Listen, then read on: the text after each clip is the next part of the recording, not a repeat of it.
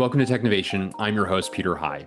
Our broadcast today comes from our most recent MetaStrategy Digital Symposium and features a conversation I had with Gabe Dal Porto. Gabe's the Chief Executive Officer of Udacity, an online education platform focused on digital upskilling and talent transformation. He's been in his role for just over 3 years now, and prior to joining Udacity, worked at LendingTree, where he held several leadership positions, including that of CMO and CFO.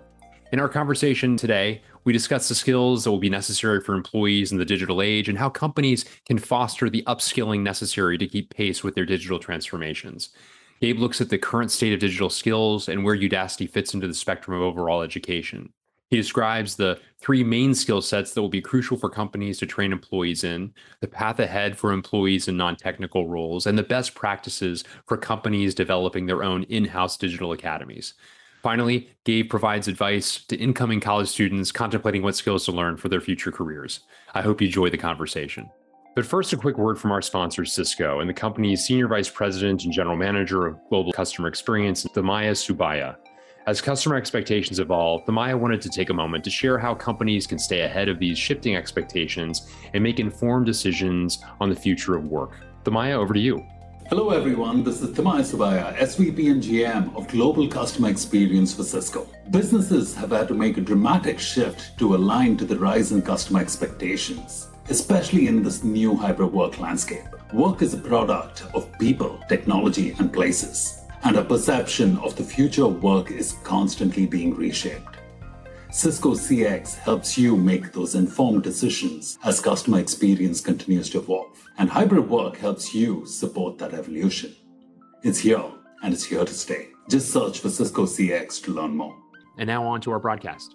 And with that, I would love to begin the conversation with Gabe Dal Porto, welcoming him to the virtual stage here.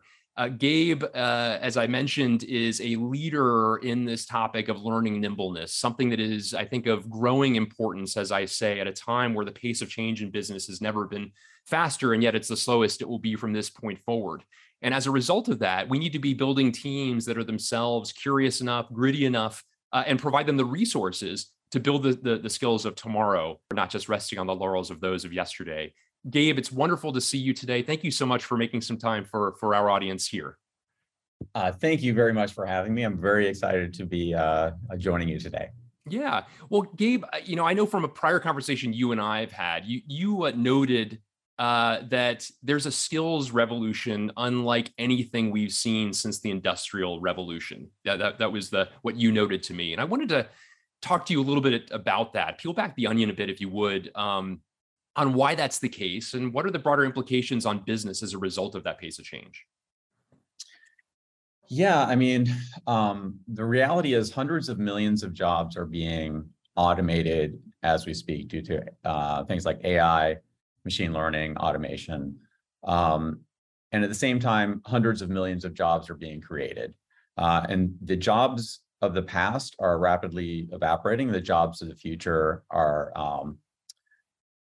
by and large more rewarding, more interesting, better paying, but it's not the same people. And structurally, the world is not set up to skill hundreds of millions of people in things like autonomous systems and programming and data science and cloud and cybersecurity.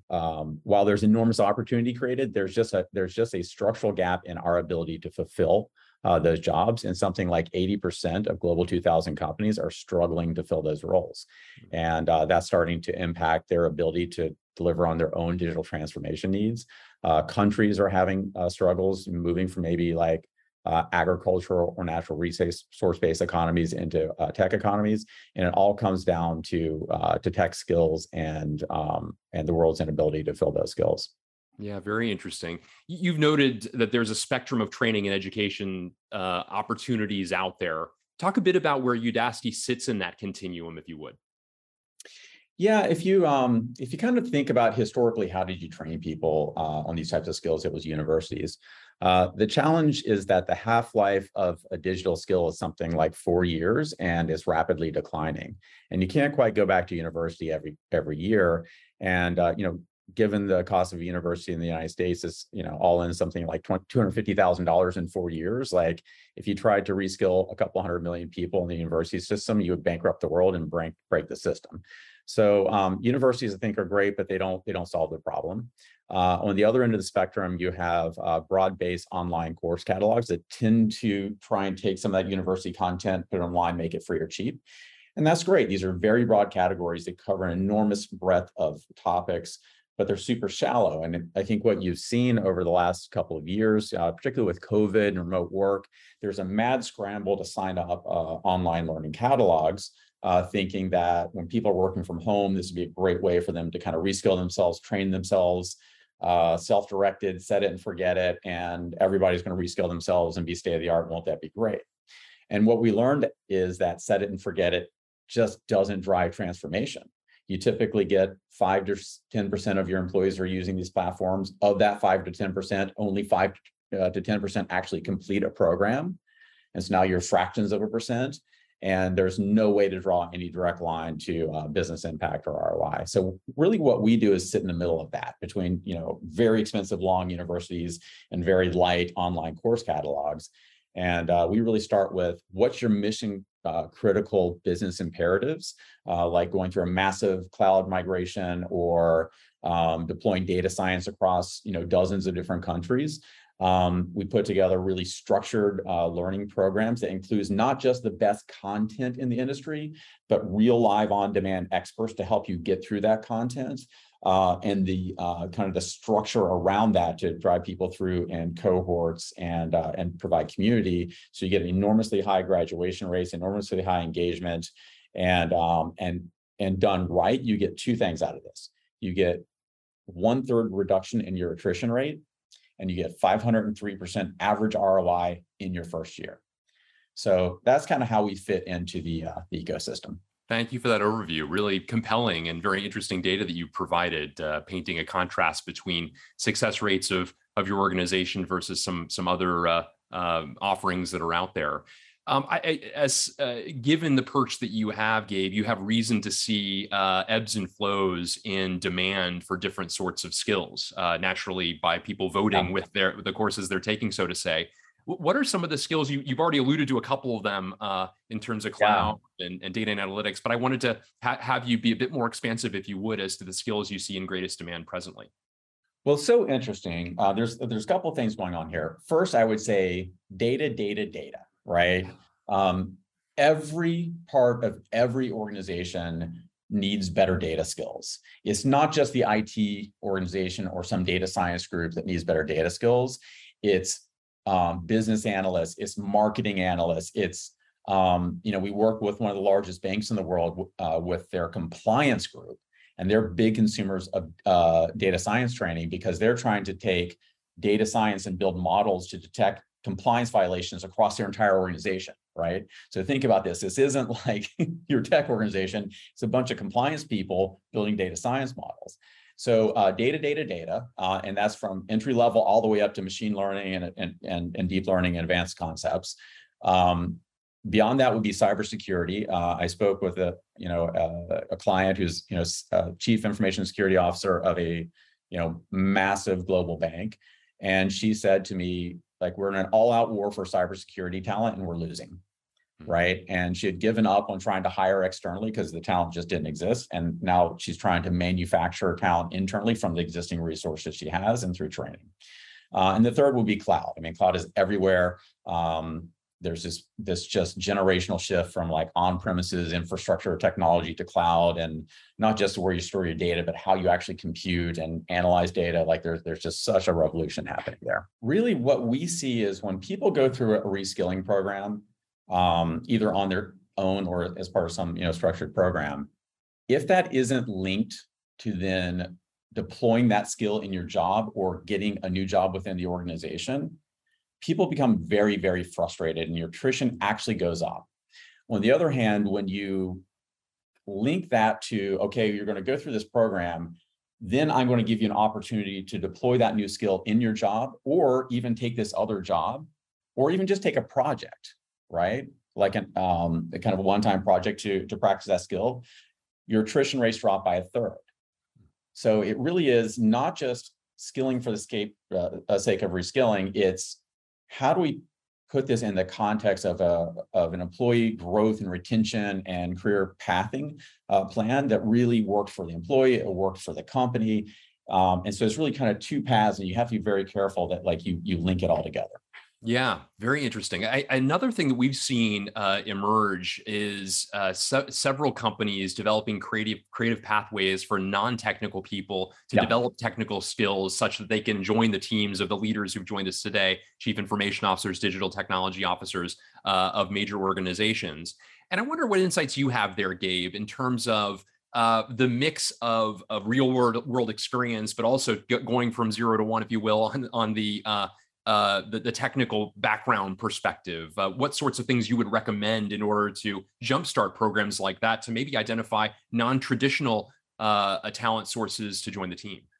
Yeah, so this is really important because the world is going through this transformation, and you don't want to leave people behind, right? You want to give people on-ramps into the digital economy, not shut that door on them. And there are really good techniques that you can deploy to say, take a large group of people, like maybe they're call center employees, maybe they're, former manufacturing line employees, or maybe they're just like, people who are maybe have some sort of college, but are in non-digital roles, and expose them to, call it introductory content that has some practice. And what that typically does is it measures interest. And it measures aptitude, and it measures tenacity. And if you have someone who has a medium amount of aptitude and tenacity, they can make it through these programs. You can make it into an entry-level cybersecurity analyst. You can make it into an entry-level data analyst. You can make it into, kind of like front-end web development or something like that as that entry point. And so what you want to do is create like a specific program that goes pretty broad, takes a broad group of people, and filters out the people who are going to be successful, and then invest heavily in those people and get them that digital on-ramp. We work with lots of organizations to do this internally. We work with great organizations like 110 and Blackson Technology, whose objective it is to take 1 million people who identify as Black and without a 4-year degree, and get them tech skills and get them employed. And we are working with them to actually do that. And so this is exactly the process we go through. Yeah, very interesting. I wonder also, what can you say about what you've seen work well in terms of companies developing their own kind of universities, if you will, some sort of combination of, toolkits like what you provide, perhaps some of what the MOOCs do as well, but also homegrown content representative of the products and services that that company actually puts out there, and other specifics, perhaps translating what would be general curriculum into specific curriculum most relevant to their companies. So this is very, very important, and a very common request we get from our clients. So we work with nations to transform their workforces from the workforce they have into the workforce they need, and we work with Global 2000 companies to do the same. And every Global 2000 company is going to be a little different than the other. And almost always, in most cases, we get requests, well, instead of like machine learning, can you do machine learning at my company, like that is conceptually, relevant, or maybe it's not just like your standard path, but like we want a citizen data scientist path, right? That's not off the shelf. And we're able to actually work with them and very quickly customize programs and configure programs that meet their specific needs and their specific contexts in a way that isn't just like hey, here's a catalog, knock yourself out. And that actually really matters to our clients. It really, I think, helps make it more relevant to the students and get the outcomes we need. There's a big move right now into creating corporate academies. What is inefficient is if you have tens of thousands of companies creating the same data science course, right? What is efficient is to partner with someone like us who has that ability to take the structure of that data science course and do some tailoring to your context and allow you to get that scale that we provide. So I think what you're going to find is a lot of corporate academies and internal training organizations. Maybe there's some really bespoke stuff they're going to make, but they're mostly going to partner with people like us that have that flexibility to customize and to tailor. Very interesting. I also wondered what advice you'd give, say, to like a high school senior about their education, formal and otherwise, in the future. Are there any differences in what you'd recommend, different from your own experience? I know you have a undergraduate and graduate degree, a grad degree from a very prestigious university to boot, in MIT. Talk a bit about what you would prepare somebody who's on the cusp of university and therefore a few years from the professional world as to how they ought to be thinking about their ongoing education, please. So I'd say a couple of things. I just saw a poll yesterday that university graduates mid-career were asked, do you regret the field you studied? And the number one regret was liberal arts. So it's really fun to study liberal arts. And, I took some of those classes in college, but mostly I took engineering and nuclear engineering. And what I do today, like I'm a nuclear engineer by training, but I've been a strategy consultant, a chief marketing officer, and a chief financial officer. And so what engineering and the sciences teach you and digital skills teach you really is structure and how to think and how to solve problems. And if you take that, you can go solve any problem. So I'd probably say, if you have the aptitude and the interest, study some STEM career. You're not going to wind up where you start studying. It's just not, like, almost no one finishes their career where they start, but pick something that gives you the toolkit to adapt and to learn. The second thing is your job is to learn, right? You're going to change, the nature of your job is going to change every couple of years, and it's not a one and done, right? So it really is a continuous process. Think of it as an ongoing investment you're making in yourself to stay state of the art and to really accelerate in your career and to really seize those opportunities. Great advice across the board. Well, Gabe Del Porto, thank you so much for spending some time with us today, sharing a bit about your learnings and your observations from this lofty perch you have as a CEO of a major ed tech organization. Really appreciate you making time. It was really my pleasure, and thank you for having me. I really appreciate it.